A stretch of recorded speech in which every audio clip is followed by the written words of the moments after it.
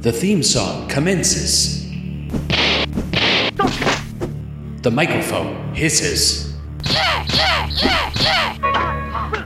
The joke falls flat. The co-host argues with his friend. The intro runs out of steam.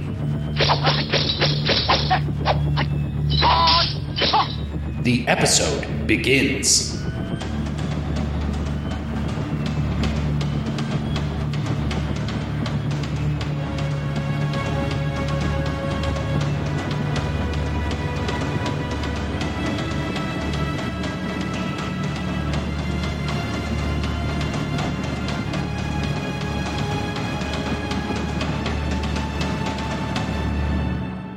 Hello, everybody. Welcome back. Back to the cast. Gotta recap. It is episode 36, I think it is. Yeah. Does that sound right? Yep. Okay. We'll roll with it. Episode 36, Nick Montagani. I am here with Brendan Riley. Brendan, welcome back to the show, my boy. Thank you. It's good to be back. Good to see you, bud. I don't know where I went, but You were gone. I'm here now. You were gone for a while. You know, a whole week you were gone. I guess I was gone too for a whole week. That's true. But here we are. You don't just hang out in the Discord chat waiting for me to get Just back. waiting for, I wish Brendan was here. I really want to talk to him about Samurai Jack. Brendan, the name of the game is Nobody Saves the World. I've played that. Not as much as you, but I have played it. Brand new video game from the creators of the Guacamelee series of video games. Yep. Not really similar to those games at all. No. But yeah, brand new. It just came out. I believe it's on Xbox console exclusively and then also PC. Yeah, you can get it on Steam. I was playing it on Game Pass for PC. Okay. How do you feel about it? I am much further than you are. So. I think it's very fun. I haven't gone back to it since the first day that I played it. And I played maybe 5 hours in a sitting. Maybe. But I'm enjoying it, but I've been playing Metroid, so I will probably go back to it once I finish that. I can't really juggle games like some people can. I usually can't either. Yeah, I got to kind of fully lean into one thing. Yeah. I don't know. It's a problem where I'll start multiple games at first to see what's grabbing me and like maybe get like an hour into each of them. And then one of them will hook me and I'll finish it off. And then I'll be like, oh, do I really want to replay the first hour of that game that I started so long ago? And then the answer is always yes. I'll just go ahead and do that. Yeah. Most of the time I think when I do that, I just don't end up playing the other one. Right. I'm like, well, something new has come out by now. I'm just going to play the new thing. That's fair. Yeah, Nobody Saves the World. It's like a RPG-ish. It's like an action RPG. It's got like combat that kind of reminds me of like the Binding of Isaac. I think is what I would call it. It's like Binding of Isaac. It's kind of set up like a Zelda style thing as well. Yeah. You have these dungeons, but they're randomly generated. Right. In that, I think every time you leave and go back in, they change. I've never actually re-entered a dungeon after I've played it, but that's what it seems like. Or if you die and then you re-enter, like it's reoriented a little differently. Like most of the enemies are the same with like the same buffs and stuff that they had before, but the layout's just a little different. And from what I've seen, though, that doesn't seem like it would be that interesting. They don't really do a lot with it. Yeah, none of them really have puzzles. I think I've seen one, like the first real dungeon that's not a mini dungeon has doors where you have to kill so many enemies to get through the door, but that's the only thing that's like gated any progress so far.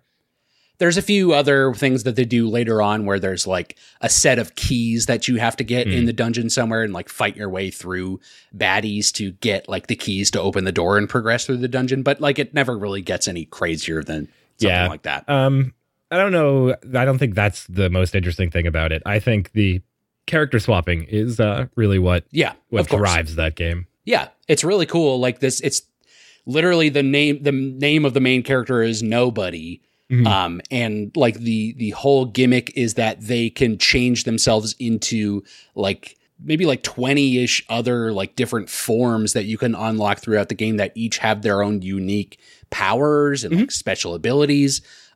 which is really, really cool and like fun to like see kind of what ability lines up with like each dungeon that you find yourself in. And then there's also like puzzles in the overworld that you walk around that like you have to be in a specific form to like solve the puzzle that's presented to you. Yeah, that is definitely the main draw of the game, where it gets even cooler, where you're not at yet in this point of the game because you haven't played enough. You unlock the ability to like mix and match the powers that you get. I didn't think you were that far. I met the hammer who gives you the ability. Because I went to the right first. When it gives you the option, you can go left or right after the first dungeon. Right. I went to the right first and met him right away. I think he also might be to the left. I think he's both ways. No matter which way you go, you'll run into him. Yeah, pretty much. Yeah, he has a vendetta against a rock. He's really pissed at it. He's pissed at that rock. He hates it. Like it ruined his life or something. Yeah, but it's really cool. Like all these different forms have their own unique abilities, but then you get the ability, like you're able to like take any power from any form and put it on top of another form, which is cool because then there's like a huge checkbook of quests that you have to like complete to level up your character and progress like through the game. And like the quests start being like use another form's power as this form to like. It gets to be a little seems daunting at first. It is definitely daunting at first, but like as you get used to it, like it's very easy to just be like, okay, well, this is my checklist that I need. So does it give you those even before you've equipped like a certain ability? Because to me, the way it happened out for me, and could have just been a coincidence, but I put a certain power on the archer, and then the quest was to use that power on the archer. So then I was sitting there like, am I going to have to mix and match every single possible thing to find every quest? No, that would be insane. No, you do not have to do that. Okay, so that was like overwhelming to me. I was like, no. I don't want to do that. It will tell you like very specifically, like use this power on this form. Okay, that's not so bad then. So don't worry about that. Yeah, I was like, I'm going to have to now put every ability on the archer and check and see if there's a quest for it. Ugh. Yeah, that would be... It is scary. Like there's a gigantic list of quests that you can end up doing in this game. But like once you kind of get rolling, it never really feels like it's like bothering you too much. And it doesn't really even feel like a grind. Like it feels very natural, and it's fun to, like go through each character, like max out all their quests and then move on to the next character and max out all their quests. It's good. Yeah. I like it. Most of them so far have been like very natural things, like like regain MP as the archer. And it's like you do that just by attacking. So like it'll happen as long as you're playing the archer. Right. Nobody Saves the World is the name of the game. It's a game that released in January. So we'll see if we're still talking about it or remember what we did when it comes to December of 2022. We'll see if it sticks in our minds, but I think it's got the potential. It's fun. Yeah, it's pretty cool. I definitely have to get back to it. I'm still very early. But I'm interested to see where it goes. I want to play the story out. I got a little taste of the lore at the end of the first dungeon, and I'm like, all right, I kind of feel like I know where this is going, but let's ride it out. There's some fun twists. Ooh. You'll get there eventually. 2022 game. You're currently playing Metroid Dread, a 2021 game. I'm glad that you are enjoying that. We talked about that a little bit before the pod. Yep. I hope this is, God, I think this is now 2 weeks in a row where we've talked about video games in our episode intros. So I hope people don't mind that too much. Yep. Fuck them. That's one of our interests. I think there's some overlap between Samurai Jack fans and video game fans. I mean, certainly there are two of them talking on this podcast right now. So, yep. If anyone is interested more in our thoughts on video games, you can go back and listen to our Game of the Year 2021 cast, which we released just about a month ago now. Go check it out and see how we felt about all games, including Metroid Dread, a game that Brendan hadn't played until now. Yeah. And I wish he had played it then. Me too. Because it might have made his list. It probably would have, yeah. It's very good. Last year was pretty light. I kind of had to squeeze to get a few of those on the list. That's okay. Yeah. Honorable mention for you, I suppose. We'll talk about it on our Games of the Decade list. God, I'll talk to you in 2030.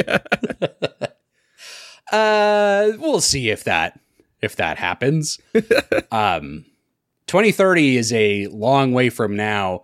But you know, it's a short way from now is our recap of episode 36 of Samurai Jack. So let's begin it. Watcha!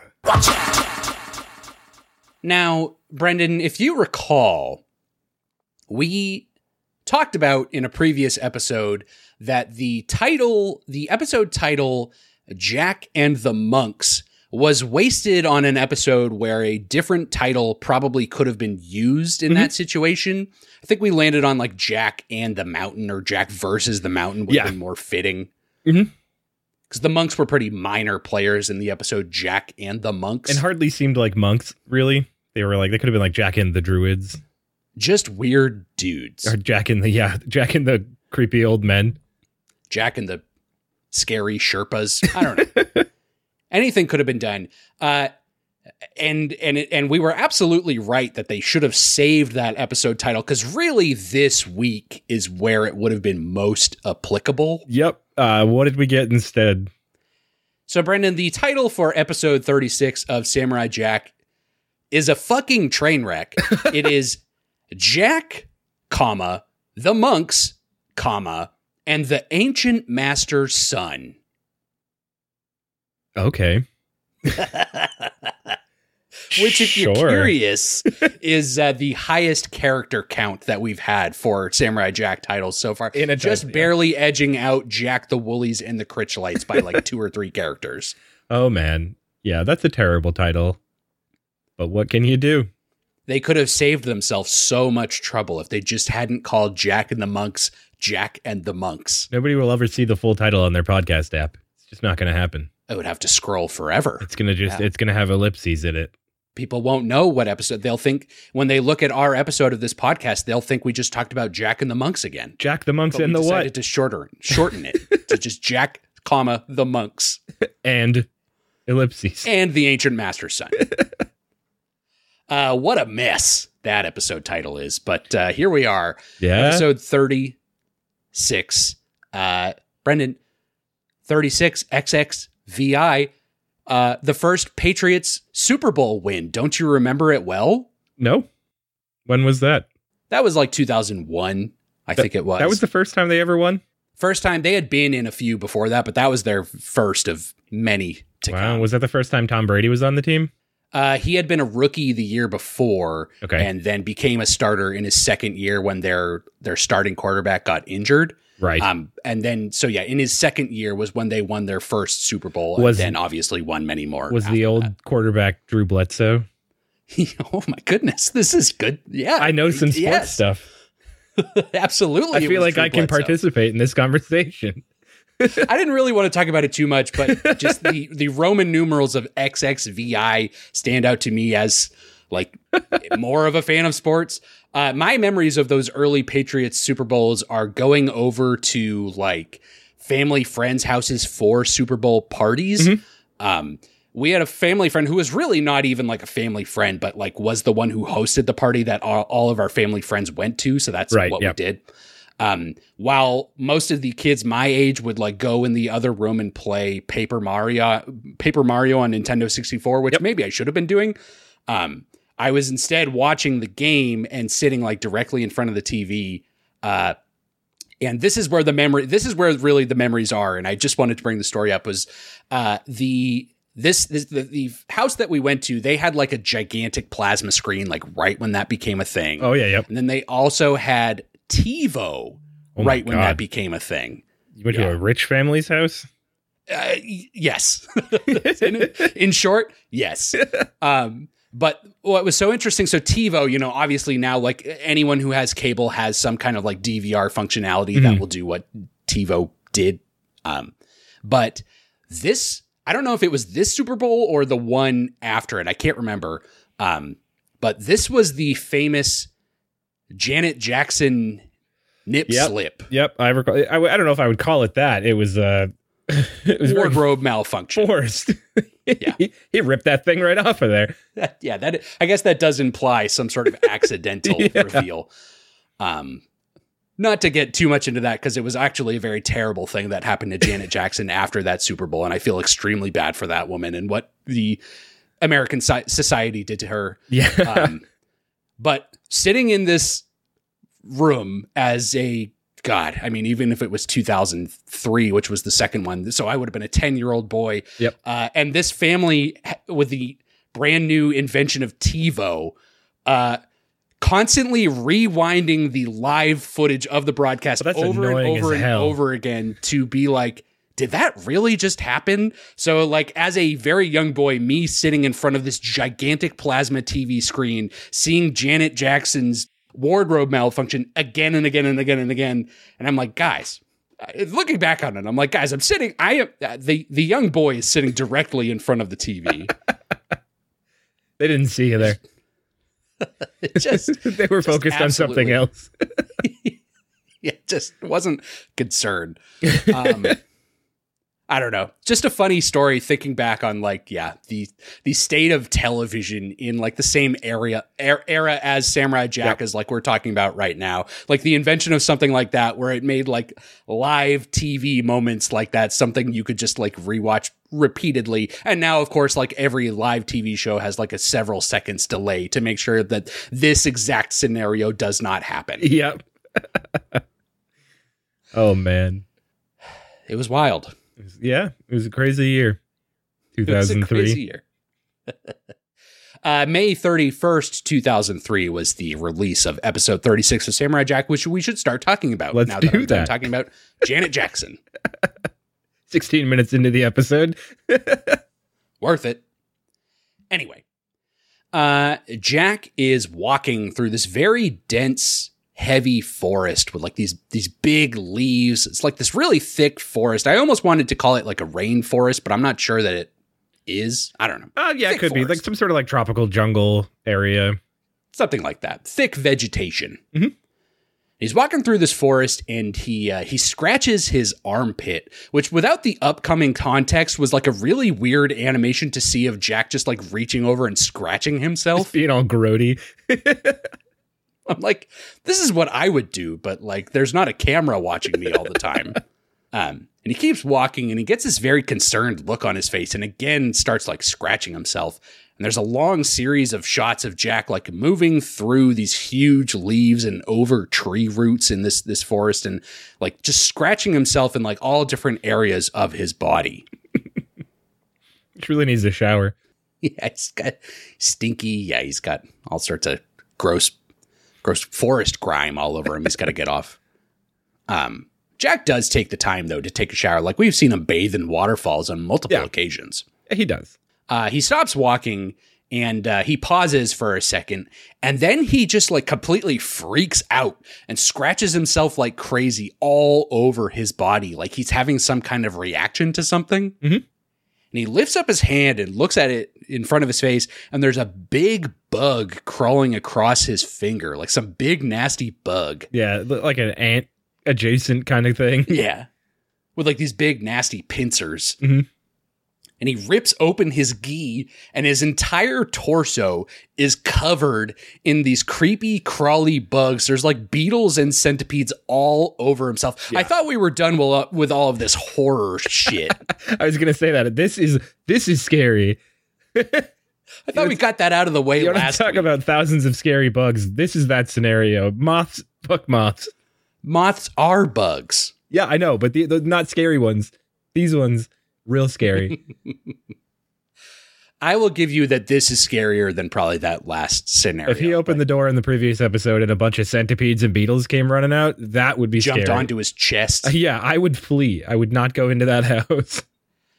Flea is another type of bug. That's true. I did that intentionally, of course. That's all I heard when you said flea, because once I hear something that you say and I want to make a bad joke off of it, I don't really listen to the rest of what you say. Stop listening and wait for your turn to speak. Yeah, Brendan, shut up now. I have something to say. That's how conversations work. That's podcasting, baby. Jack screams and starts like swiping all of these bugs off of him, but there's just so many. Mm-hmm. He keeps swiping them and they don't go away. Like in a panic, he steps backwards and he trips over a tree and falls on his face with like a big loud thud. Mm-hmm. Looks like it hurt. But he picks himself up and keeps journeying on through this forest. I'm not really sure what the point of this bug sequence was. Not that it was not enjoyable, but Yeah. like I'm not really sure why they even bothered. It does not fit the episode. It does not come up again. They don't revisit it. Yeah, it's not like when he meets the characters later on, they're like, "Oh, I hope you didn't have any trouble with the bugs." Or he like pulls out bugs from his pocket and throws them at him or something. They turn into a mystical gateway to the past. He reaches a clearing in the forest, which has got like a stone floor, and all these tablets around the floor that look like tombstones almost, but I'm not sure they actually were. Yeah, I'm not sure what those are. I know that I've seen them in other media involving like this type of place, but yeah, I'm not sure exactly what they are. Shrines, maybe? That's possible. Yeah, it looked like there was some kind of writing on them. Yeah. I don't know. Some kind of shrine, I imagine. Something that you and me are not smart enough to accurately describe, which I think there's a lot of that in this episode, which we'll get to. And at the end of this clearing, there's a impassable stone staircase that's completely overgrown with the forest's vegetation. And Jack looks around this clearing, and before he even takes one step, there's the noise of something flying towards him from behind. And he quickly ducks down and avoids the attack of these two bald monks. Oh, yeah. Come in to fight him. Yep, and it's a badass fight scene. They enter like this very lengthy and extremely well choreographed like kung fu fight. They're like punching and kicking and flipping all over the goddamn place. Oh yeah, and like Jack's responses to them, it is like you just said, really well choreographed. It's got a lot of cool like slow-mo shots. This episode must have required a tremendous amount of research into like actual Shaolin monk kung fu fighting routines. I would wager that they just found a really cool fight scene in a movie and just remade wholesale lifted it straight out of that. Yeah. I think you know what? That is definitely entirely possible. That's Not that what I would complain about that. Yeah. Just a lot of research, and also must have been like an absolute joy for the animators to like animate all the movements of the characters in this episode. It must have been a real treat for them. It's a very cinematic episode overall, actually. There's a lot of really cool shots, a lot of cool action, like poses and scenes that all worked really well. Some things that didn't work so well, but I'll talk about that later. They pause in the middle of this fight, and Jack and the monks, I'm going to say Jack and the monks a lot, which is frustrating because that is an episode title, as we already established, but it's not this episode's title. Nope. Jack and the monks enter these fighting stances, and they're all kind of surprised as they slowly look down and see that all three of them are in the exact same stance. And Jack shifts his foot, and they all enter a new stance. It's the exact same fighting stance that they're all in, and they're all kind of like not sure what to make of that right off the bat. And one of those monks kicks some dirt up at Jack's face, and they enter another one of these very cool fights. And Jack dodges one of their punches, and just like you said, it goes into slow motion. And like as the fist is flying by Jack's face, he's like looking at the fist with like this very quizzitive look on his face, like, wait a minute. This seems familiar. I recognize that punch. They fight some more, and like Jack punches at one of them, and like one of the monks has another, like the same exact kind of like slow-mo like recognition of Jack's strike that he had towards him. Yep. That strike you used was a sun fist. And you used an ox fist and tiger claw. And I'll use others. Monkey steals the peach. Countered by Dragon sweeps his tail. Dragon sweeps his tail. It must have been so fun to like come up with the names of all these fighting moves that they do. I wonder if they're real names. Like they could very well be. Some of them might be, but like some of them are so cartoonish that like they could not. I don't think it's horse possible. Drinks the water. I think is that was one my that favorite. Comes up. That's my favorite one. Yeah, Jack recognizes the shadowless kick, and then he counters it, and the monk is shocked, and he's like, "Countered with horse drinking water." Oh, it's so great too. When he does it, he like throws him, and the monk kind of like horizontal to the ground does a bunch of spins, and then just lands in like a cool pose. They all kind of know what each other are doing, but it looks good to me, and the names of these moves are very, very silly. Mm-hmm. Brendan, do you recognize this reference when I say magic flying fast food sack? No. What if I say magic spinning loose change? No. Okay. We're going to let that go. I'm not even going to tell you what it is. I'll have to look it up after, but I'm going to forget. That's fine. Someone out there's going crazy. It's not a Yakuza thing, is it? It's not. I could probably come up with a few of those too if I really wanted to, but who has the time? That's a shame. That's all right. We'll talk about it off pod. Now I need to know. That's okay. You'll find out.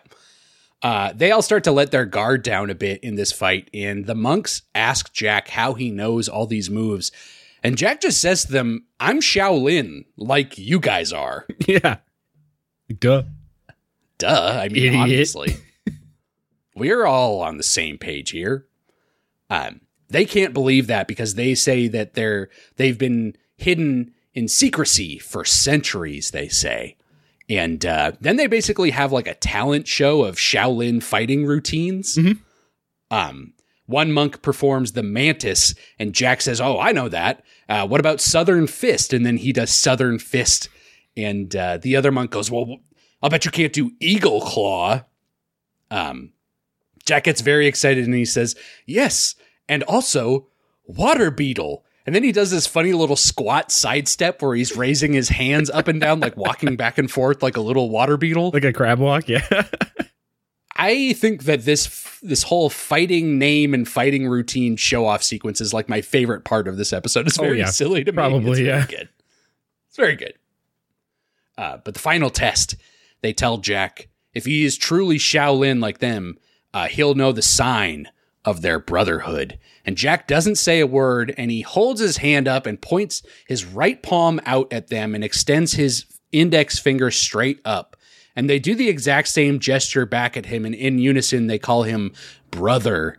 This hand gesture, I'm doing it right now, Brendan. You can see me doing it on camera. It's kind of hard to do. Like, it kind of makes my thumb feel uncomfortable when I... Oh, yeah, you really gotta angle your thumb forward. Because it's not a closed fist. It's like a finger pointing straight up, and then all the other fingers are curled immediately straight down, but not in a closed fist style. No, open palm, very much. It hurts. I should stop doing it. But that is the symbol of the secret Shaolin order. So Jack has he's proved he's cool enough to hang. Yeah, he knows the secret handshake. Shimmy, shimmy, Cocoa Puff, and they let him in. But they tell Jack he needs to meet the Grand Master, and they step on a stone in this clearing that parts the plants in front of those stairs, revealing this very old temple with these big wooden doors on the front of it. Mm-hmm. The monks open up those doors for Jack, and he steps inside of a Kung Fu master's dream. Oh, yeah. It's like the temple from Kung Fu Panda. Same thing. Yeah, it's essentially the same setup. It's got the balcony overhanging the first floor. It's got all those log things with the little arms sticking out of it that I don't know what you'd use that for. You hit them. I've never seen Kung Fu Panda, but Brendan, if you think about the main character of Kung Fu Panda, that might lead you to some clues to the reference that I made earlier. Is it a Kung Fu Panda thing? It's not. It's okay. Is it Nacho Libre? We'll talk about it off pod. God damn it. It's not Nacho Libre. No, you know what? I was going to try to make a Kung Fu or a Nacho Libre reference. I don't have it. Oh, okay. Here we go. I am singing at the party. I've never seen Nacho Libre. Big hug, little keys. I only know the stretchy pants because it was in the commercial. Oh, yeah, that's right. There was stretchy pants. You're right. Yeah.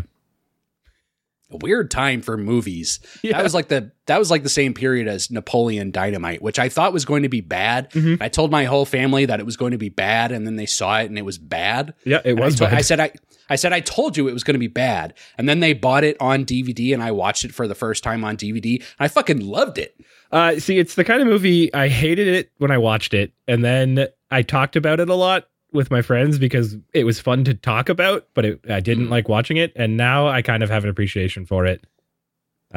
Just because of the cultural impact, I think, of the movie. Of course, Napoleon Dynamite has no more cultural relevance in the year 2022. But last year, just to talk about the NFL again briefly, last year in the NFL, there was a player who was like very reminiscent to people of the character Uncle Rico from Napoleon Dynamite. And they actually did like a little like short video with this quarterback and the guy who played Uncle Rico playing Uncle Rico. So it was like Uncle Rico training this NFL quarterback in his ways. And I was really happy to like have Napoleon Dynamite have one more time that is pretty funny before it's forgotten forever. Uncle Rico was maybe the best part where with the but I could throw this football over those mountains. He would have won state, don't you know? What a good movie. Anyway. Yeah, Jack walks inside this temple, and they basically give him a tour of the temple. There's a lot of kung fu going on in here. There's, just these monks dueling everywhere with, like, fists and swords and spears. All sorts of other monks in meditation. There's some monks doing Jack's old montage training regiment where they're punching big bowls of sand and hanging upside down and moving water from one bucket to another. Remember that? I do. I was excited to see it again. At least they're still practicing the old ways, which Jack is like loving that they're still doing that. Oh yeah, he's stoked about it. There's a couple of monks like practicing their kung fu moves, like just doing punches and flips, and like one of them's got like a pair of swords and it's doing its own thing. It's like really, really beautifully animated. Oh yeah. I especially liked the ones that were using that log thing that I was talking about. Because it has this like weird motion blur happening when they're like moving between the different spokes on it. It's very fun to watch. I looked that up. They're called a Wing Chun, I believe is what they're called. And it's like these wooden dummies with like these spokes sticking out of it. I mean, there's just like rows and rows of monks like practicing on these things. Then the only other thing I had written down is there's a large assembly of monks doing a staff fighting routine, just like when Jack taught the monkeys in Jack Learns to Jump Good. Oh, yeah, yep. They're basically doing the same exact routine. So, bringing it back, yeah. Yeah, call back. It's a good episode for callbacks. Oh, yeah, for sure. And Jack, he literally says to these monks that it's like refreshing to see that this temple has survived so long and they're still training in all these ancient ways, which must just be such a delight for him to like. Oh yeah, to see that have there's some part of his left. world still here. Yeah. And one of the monks says to him, well, it's actually, the Grand Master has really helped us out, and his wisdom has actually helped us attain higher levels. And they look into a doorway off to the side, and there's a monk that is sitting in meditation, but is literally floating off the ground. Yeah. And there's another monk who is ringing a very large bell by basically like air bending wind into it. And Jack is not really sure what to say. He's just like, I see. And Avatar wasn't on television at this point, right? Shortly after. Okay. Yeah, I think a couple years after this. But I did write down, of course, Brendan, that the air nomads in Avatar The Last Airbender are very similar in design and like sensibility to the monks that are in this episode. So it's cool to see that like both shows like clearly paid attention to like Southeast Asian culture and tried to like make the appropriate characters for like the scenario that they were put in. It's cool that like they both clearly like put in the work to try to like do something respectful. And not to entertain Avatar too much on this podcast. Please go on. But I do know that a big part of that show in the like development stage was making sure that each different form of bending represented a different kind of martial arts. Yes. So I would imagine that this one, I don't know if Shaolin is the actual type of martial arts they're using, but I imagine this one is the one that the airbenders would be using. 100%. Yeah, this is very reminiscent of the way that the airbenders. I mean, of course, there is only one airbender left. Right. But if you know the show well enough. Oh, you know that I do. Number one. But anytime Avatar you see fan. them fighting in like the airbending style, it does look a lot like the moves that these monks are doing in this episode. So yeah, it's clear that both shows like tried. Yeah. And it's cool to see. Which is cool. Yeah, very cool. It's cool to see it done in a good show. All right. Just gonna leave that one. I do like that they say like, oh yeah, the Grandmaster like helped us get to this point. So I kind of like the idea that like they kind of like trained themselves to learn how to do that. It's not technology, which is is the solution to a lot of the things on the show. And it's also not really like magic. It's not like someone cast like a spell on these monks to make them do these things. It's just like they figured it out over time. Yeah. So you and me, if we tried hard enough, we could probably pull this off. Yeah, just unlock your key. I'll be flying all over the GD place. If Krillin can do it, anyone can do it. Yeah, they're all training. Jack loves it. These monks lead him through a door into this hallway that's lined with like a million floating, flickering flames. Yeah, that was fun. Not really sure what's going on in this hallway, but it's cool.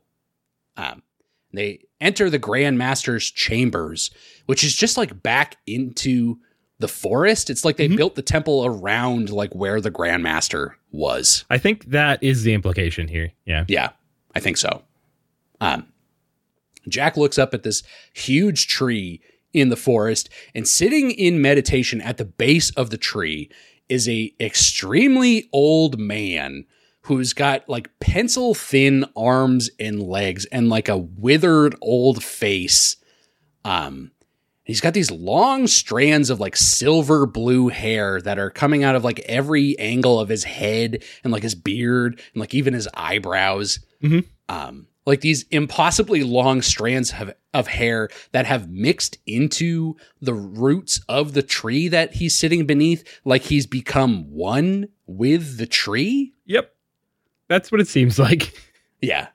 And he talks about that a little bit, but it's funny to see him, just sitting there like as part of the tree. And he's sitting there like he's got like a blue aura. He's like glimmering when Jack is looking at him. He's constantly flashing on the screen. Without moving his mouth or any other muscle in his body, the Grand Master's voice calls out and beckons Jack to step forward.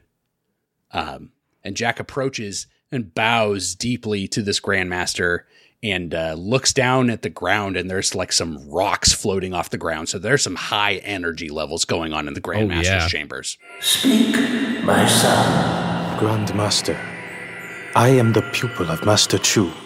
I am Tan Song. I was also a pupil of Master Chu, with you at the temple.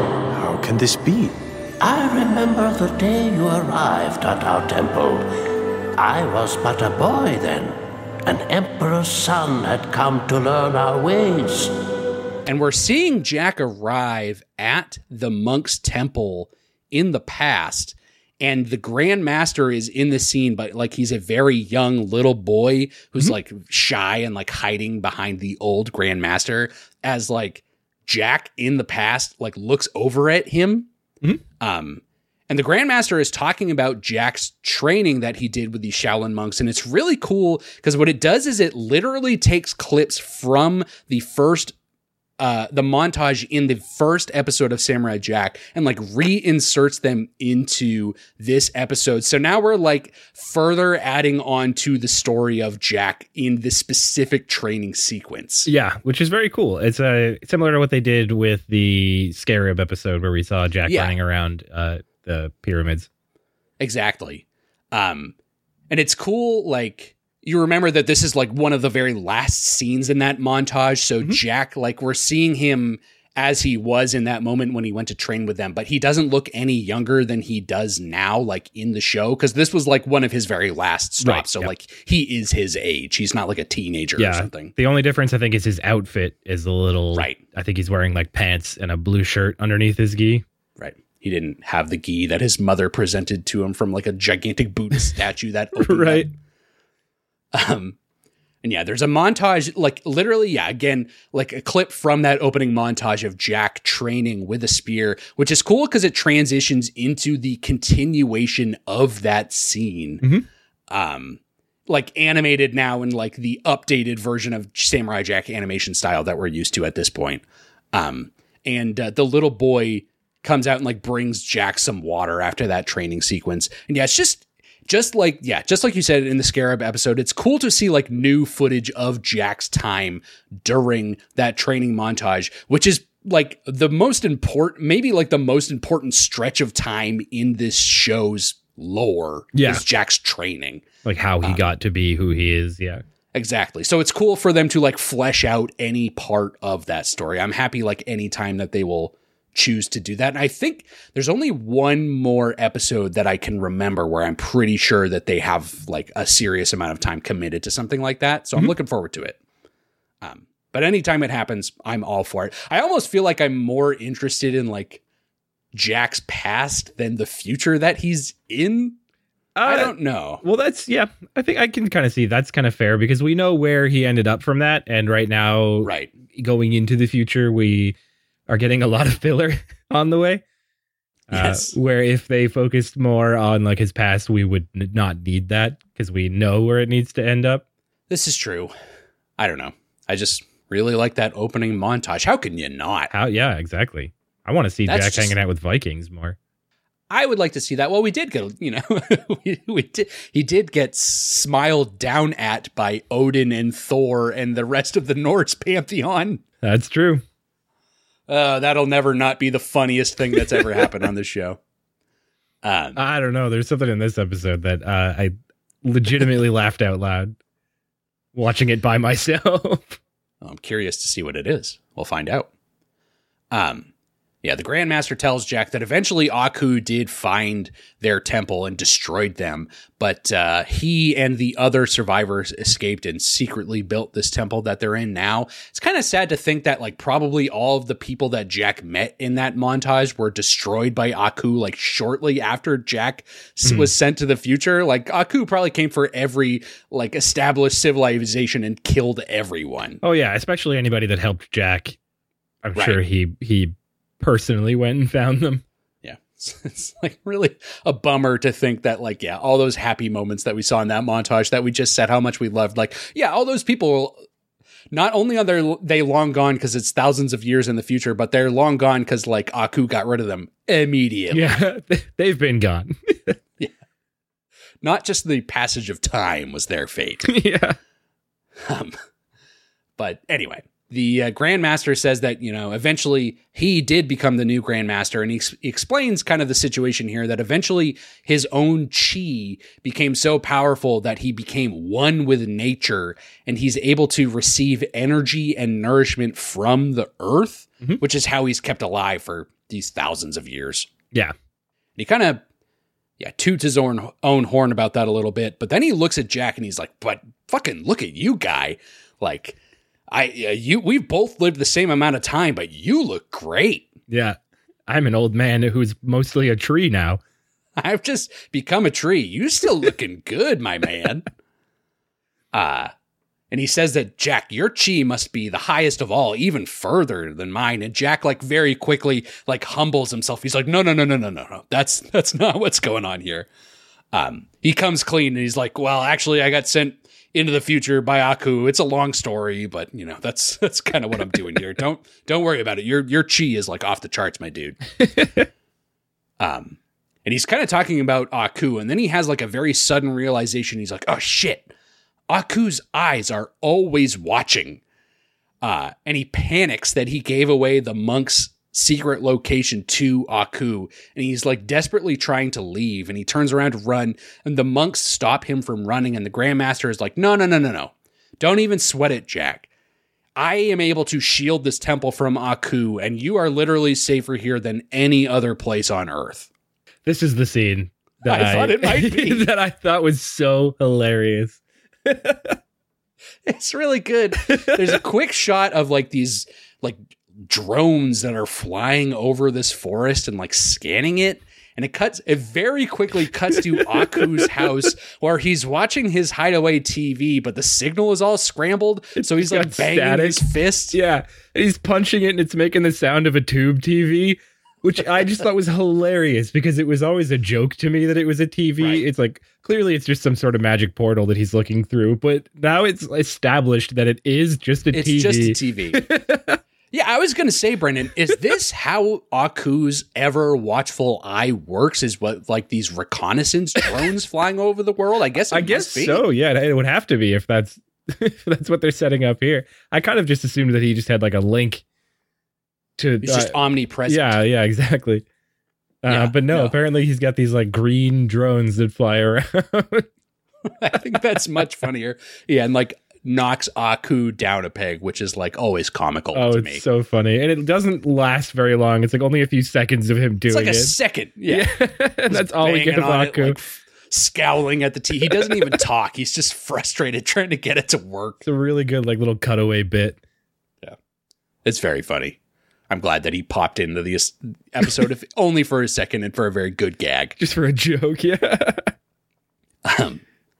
And Jack basically tells the Grandmaster that he's got to get back to the past. He does say that. Yep. He says that verbatim.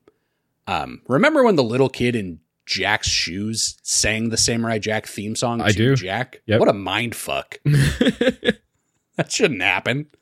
But anyway, Jack does not literally say that, but to the same effect, he says this to the Grandmaster. And the Grandmaster tells him there's a temple to the north with a gateway at the top of the temple that will open when the sun is at its zenith. Zenith, a good word that they use a couple times in this episode. It's a good word, yep.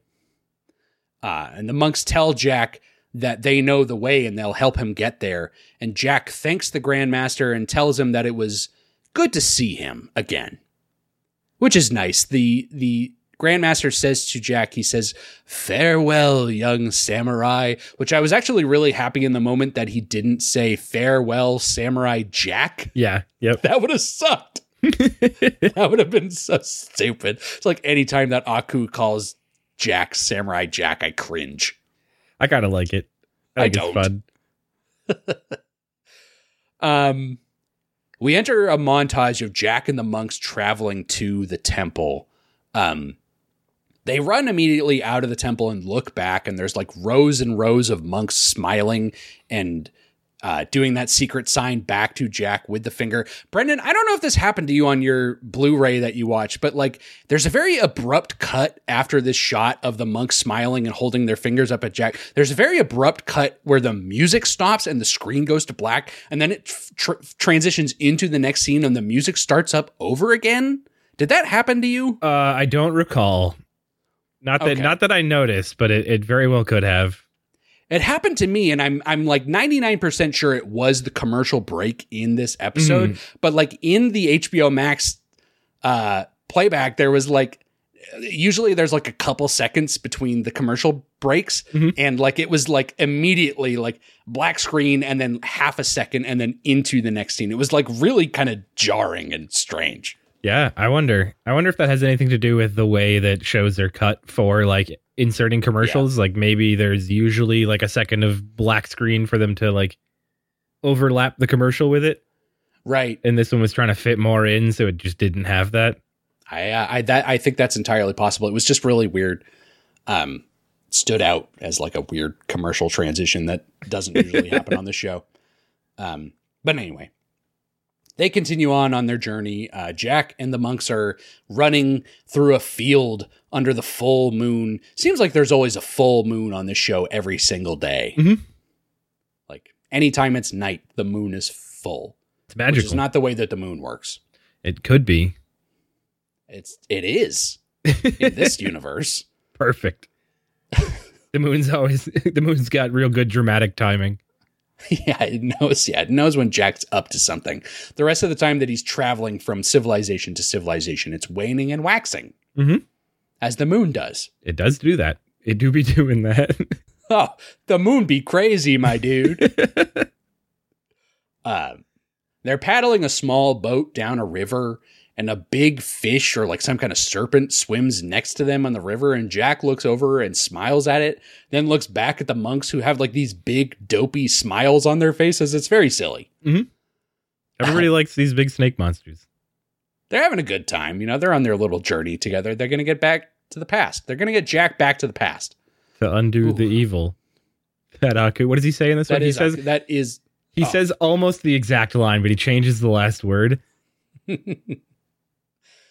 It's like when he was telling the story to the scientists in Jack in Space, and it's literally like pulling clips from the opening credits. He's like, the young samurai tries to return home after being tricked by an evil demon. It's like, Jack, we know. We've been watching the show. We just heard that 5 minutes ago. Not long ago.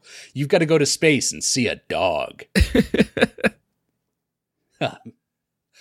Yeah, they're traveling along and the sun rises and they see the temple in the distance. And it's this big, tall temple with like this wooden scaffolding like on the side of it. Yeah.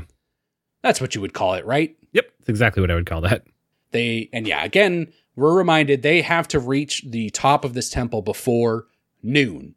And so they start to run up these wooden stairs, but one of the monks takes one step and his foot like breaks through the wooden platform. So they kind of rethink that strategy and all start like very slowly walking up this wooden scaffolding towards the top of the temple. Mm-hmm. And they're just walking and walking past these rows of like these stone statues of warriors that are kind of like embedded in the side of the temple. Yeah, and the camera really lingers on these things very often. You know it's going to be a thing, but for now we're just kind of checking in on them. And it's during this sequence where we have a shot that I don't think worked as well as it could have. Most of this like scaffolding sequence has a lot of really nice like angles to it. Like we're looking up at it from the ground and like we look down along the pathways that they're walking on. But we have one shot where the camera like kind of flies off of the scaffolding and we see it kind of like cascade and like the angle of it skews. And it looks really bad. Like it's weird, right? Because I know exactly the shot that and I have it written down here in my notes. Yeah, because we see it's wood scaffolding and it's got bamboo shoots that go up to hold it up. But the way that like the platforms move one direction, the bamboo shoots move the other direction, like they're separating from it. And it kind of looks like, I don't know if you've ever played with Photoshop, but if you transform something, you can grab the top portion of it and kind of just like drag it around. And it kind of just skews it in a weird way. And that's what it looks like is happening. I imagine they did it with some sort of like 3D program and had like 2D planes. Yeah. It was so odd to like see the camera like almost like rotate in a 3D space from like the top of a platform and then like rotate like 90 degrees to look on the other side of the platform where they were walking up. It was really jarring because that's never happened before on this TV show. And it kind of, I think, solidifies that they were using some sort of 3D in the swamp hag or whatever the fuck it was called. The swamp wizard. Swamp Wizard. That's it. I got it. I got there. Yeah, so I think they're experimenting with some 3D technology in the show, and I don't think it's working very well. It's not working out. Yeah, it is not working out. It did remind me, just to bring it up for you one more time, there's a sequence in Avatar and the Last Airbender where Avatar and the Last Airbender is what I just called it. So the Avatar is not the Last Airbender, according to me in this moment. No, the monkey's the Avatar. That's true. It's a lemur, Brendan. Lemurs are monkeys, I'm pretty sure. That's fair. I'll give you that. Yeah. There's like a sequence where there's like a door with these 3 locks on the front of it that like Aang has to airbend into the door to like get these locks to turn around. And it's the same thing. They spin around in like a 3D space in a way that looks extremely unnatural for the show that we've been watching up to this point. And it's possible to combine 3D, especially even at that time with like 2D animation, but it has to be done like subtly or well. Like Invader Zim, I think was on TV around the same time. Yeah, that used it very often for like all the ships and everything. But I think, it really had like worked. A style, that worked for that show. Like it felt like it made sense. Everything was like, cell shaded with huge outlines. Still, like. I think the important part of that is like you don't notice when it's happening. Like if you can see that it's happening, they're not doing it right. Yeah. Which is what made it so jarring. Yeah, good on them for trying, but it just especially maybe at the time on a smaller TV with a worse resolution, it wouldn't have been as noticeable. But right now, my God, it was jarring. I know. It was really weird. Yeah, they're just walking up the scaffolding forever. There's a small rock that like falls out from one of the statues and tumbles like all the way down the wooden platforms. Jack like looks at it briefly, but doesn't really think about it very much and like looks up at the top of the temple and sees there's like a very long way to go still. Mm-hmm. They keep walking and walking and, suddenly Jack shushes them and they all pause in place. and like look around ready for whatever's to come. And they're all listening very closely, but there's no sound. Jack puts his hand on his sword and they just keep waiting, but nothing still happens. And Jack releases his sword and he says, "Oh, it was nothing." And the monk leading the way turns around to continue walking and is immediately attacked by one of these stone statues that has come to life. Yeah, like Legends of the Hidden Temple. I was waiting for it the whole time. The temple guards are terrifying on that show. If I was a kid, I would have screamed. It's scary, but it's also like real creepy to just have these like crazy men hiding in the wall, running out and grabbing kids. Oh my God. Yeah, that's terrible. All I'm trying to do is assemble a silver monkey. They can never do it. They don't know where the head goes. It's so easy. They're idiots. I mean, we look back on it now, but in the moment, I wouldn't have even been able to climb up like the rope ladder that they have to do. Like I just would have been winded. Yeah. Too many fruit roll-ups. Yeah, the monk defeats that stone statue, but all these other like stone golems pry themselves from the wall of the temple and start attacking the group. And Jack and the monks fight off these statues pretty easily, but they just keep on coming. And Jack tells them, "We got to keep moving." And they start to run up the wooden scaffolding, and there's more fighting.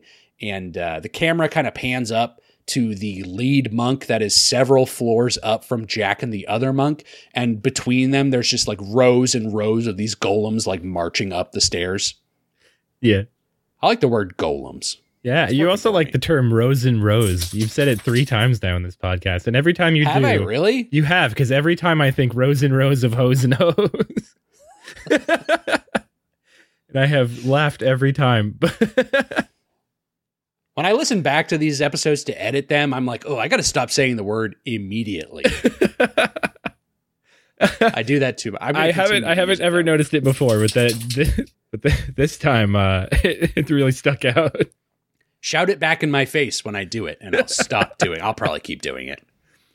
It's like when you tell someone, every time I say make me stop. It's like, that's not realistic. I had a teacher who would always pronounce my name wrong. Then he was like, every time I say your name wrong, I'm going to give you $5. And it happened only one more time. Was it Brandon? Yeah, he kept saying Brandon. Yeah. Would you like if I introduce you as Brandon? I wouldn't. No. That's not my name. They made a song about that once. I know. Rows and rows of golems marching up. Of hoes and hoes. The monk slams his staff into the wooden platform and like completely crashes it and sends those golems crashing down through the platforms, like taking out more of them as they go. And Jack and the other monk below hear the rumbling coming from above and like dodge out of the way just in time. And yeah, they grab onto these bamboo poles that are holding up the scaffolding and start just climbing their way up, which maybe they should have been doing all along. That's what I was thinking. Very early on, I was like, they should just climb the outside. It would probably be much faster. Yeah. They kind of make up like a lot of ground once they start climbing. I mean, certainly it would be very tiring to do this the entire way up. But like in this moment, it was like, oh, you could have been there so much quicker if you could have just done this. Yeah. I don't know. Not that I could have done it. I would have probably taken the stairs. Yep. I probably would have looked at it and gone, never mind. I don't need to get to the past that badly. I'll find a different way. That's fine. We'll figure it out. Take a few days, find a giant pterodactyl to ride up there. Whatever. I know there's a couple of them in this world. Yeah, it didn't say this was the only day it would work. It just has to be at noon. That's a thing that I thought of, Brendan, is that, you know, they can come back here pretty much anytime they want. Well, I don't know, because at the end of the episode, it's kind of implied that it's not possible to do that anymore based on what happens. But like, I did very much think that like they could just camp out on the top of this temple. That's what I thought when they were like, we have to get there by noon. It's like, why? You could just take your time. Yeah. Have a nice little camp out up top. I thought about the same thing. Yeah, it seemed funny to me. It's not like noon only happens once a millennia. Yeah. Happens once a day, but a broken clock is right twice a day. I don't know what I'm trying to say. Yeah, no, you had it. It's a thing. It's that people say. but not me. I can't even say the word broken clock. I almost said bloken croc. It's bloken croc over here. He's up to no good. In it. Anyway, the sun is almost at its zenith. And Jack and the monks keep fighting and climbing as fast as they can. There's not really much to describe in their fighting, but there's just lots of good, like, martial artistry going on, as we've talked about. There is a good move where that lead monk does a cool move of vaulting into the air with his staff and like bursting through each platform above him until he reaches the top of the temple. And it's also a very cool shot. Like the way it's framed is really nice too. Yeah. I enjoyed that.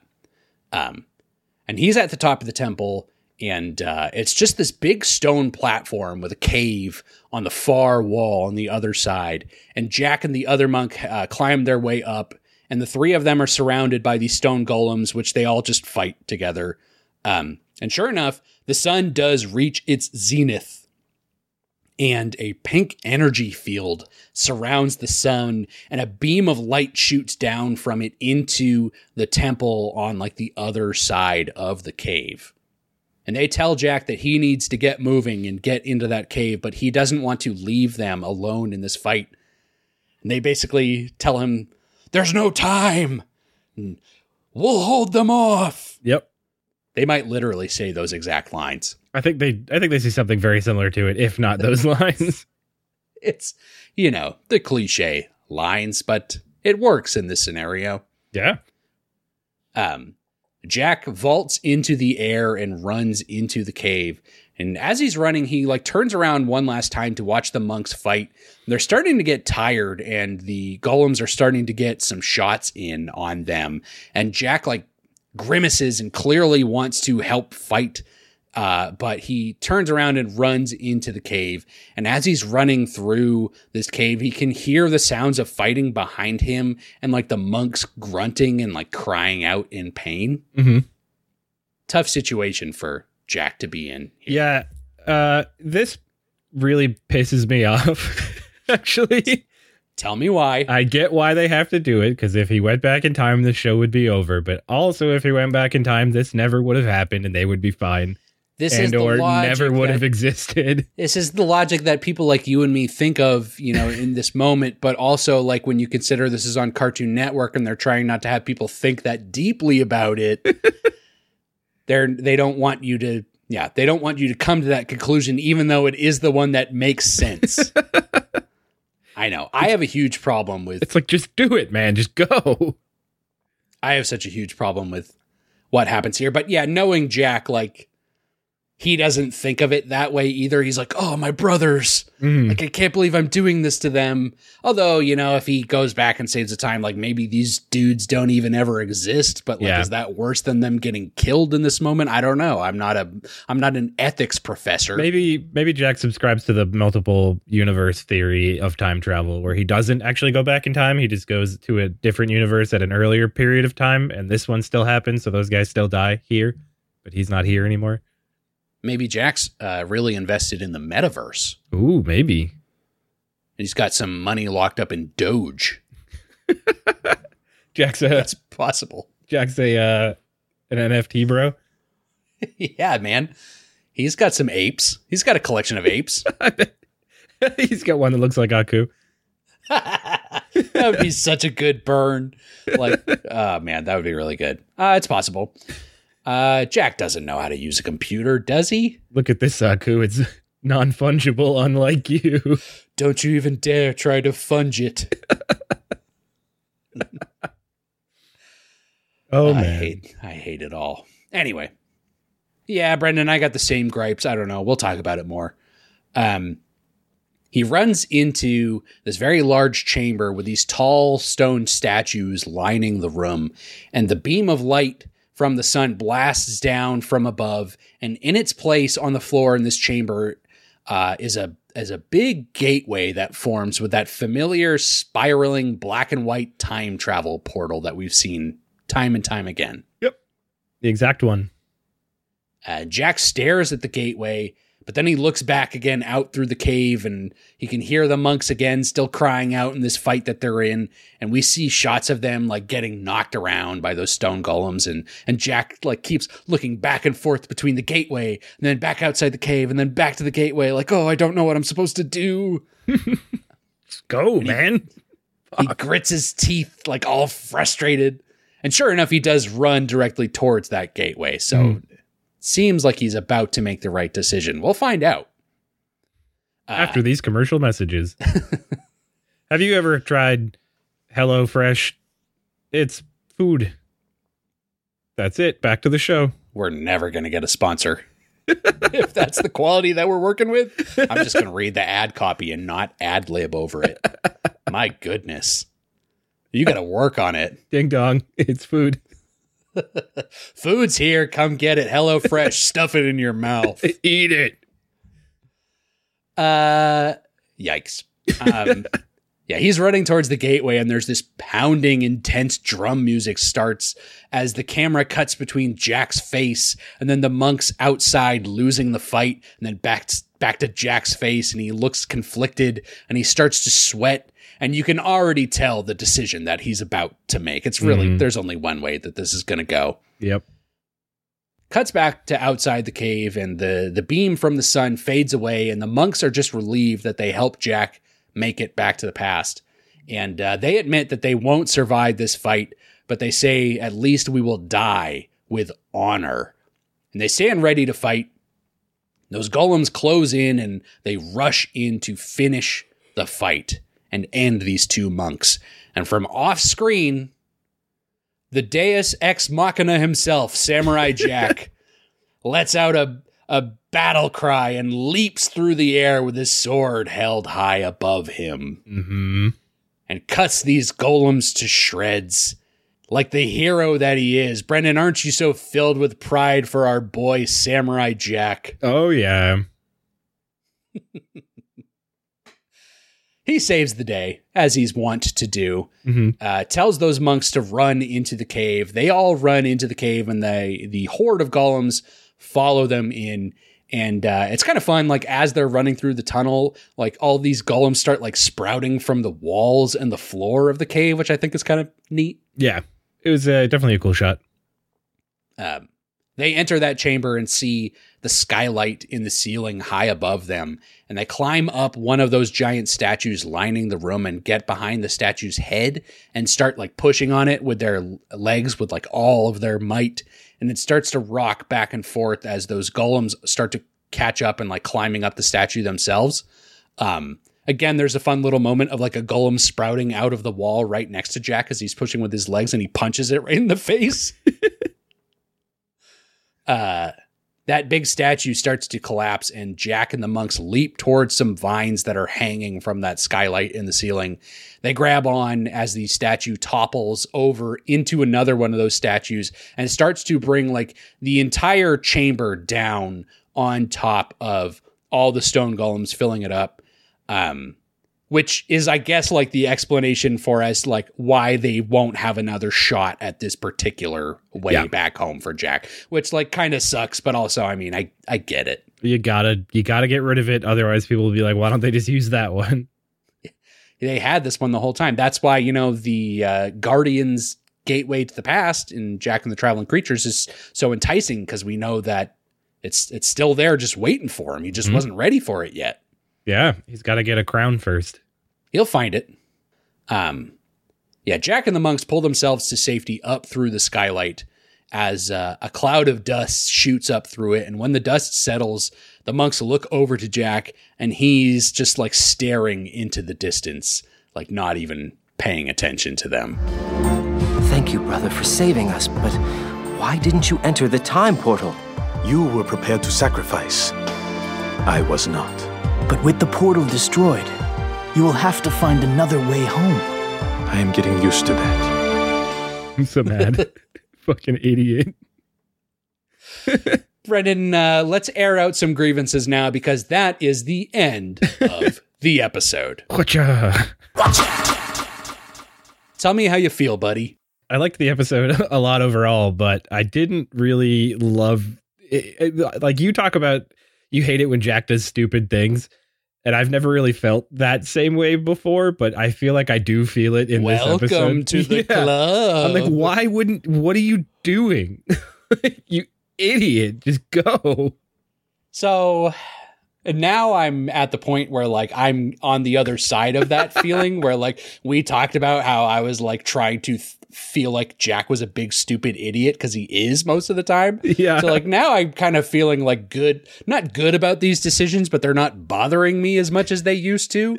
But I can absolutely understand why you feel that way in this moment because Jack makes such a boneheaded mistake in this move where like, yeah, all of this stuff would not have happened if he just went through the portal. Like, yeah, he would have undone any need for this particular scenario to have happened. It feels a little selfish. Like they're willing to do this. They've trained for this. They're trying to help you make the world better. And you kind of selfishly are like, no, I won't let you do that. And you throw away the closest shot you've ever had. I know. It's annoying. I'm mad about it, but I get that the show has to have 2 more seasons. They were prepared to sacrifice and Jack was not. He even admitted as such. Yeah, well, that wasn't his decision. I know. They kind of made up their minds. Yeah, fulfilled their duty and Jack, stripped them of that honor. He took their honorable death from them. I know.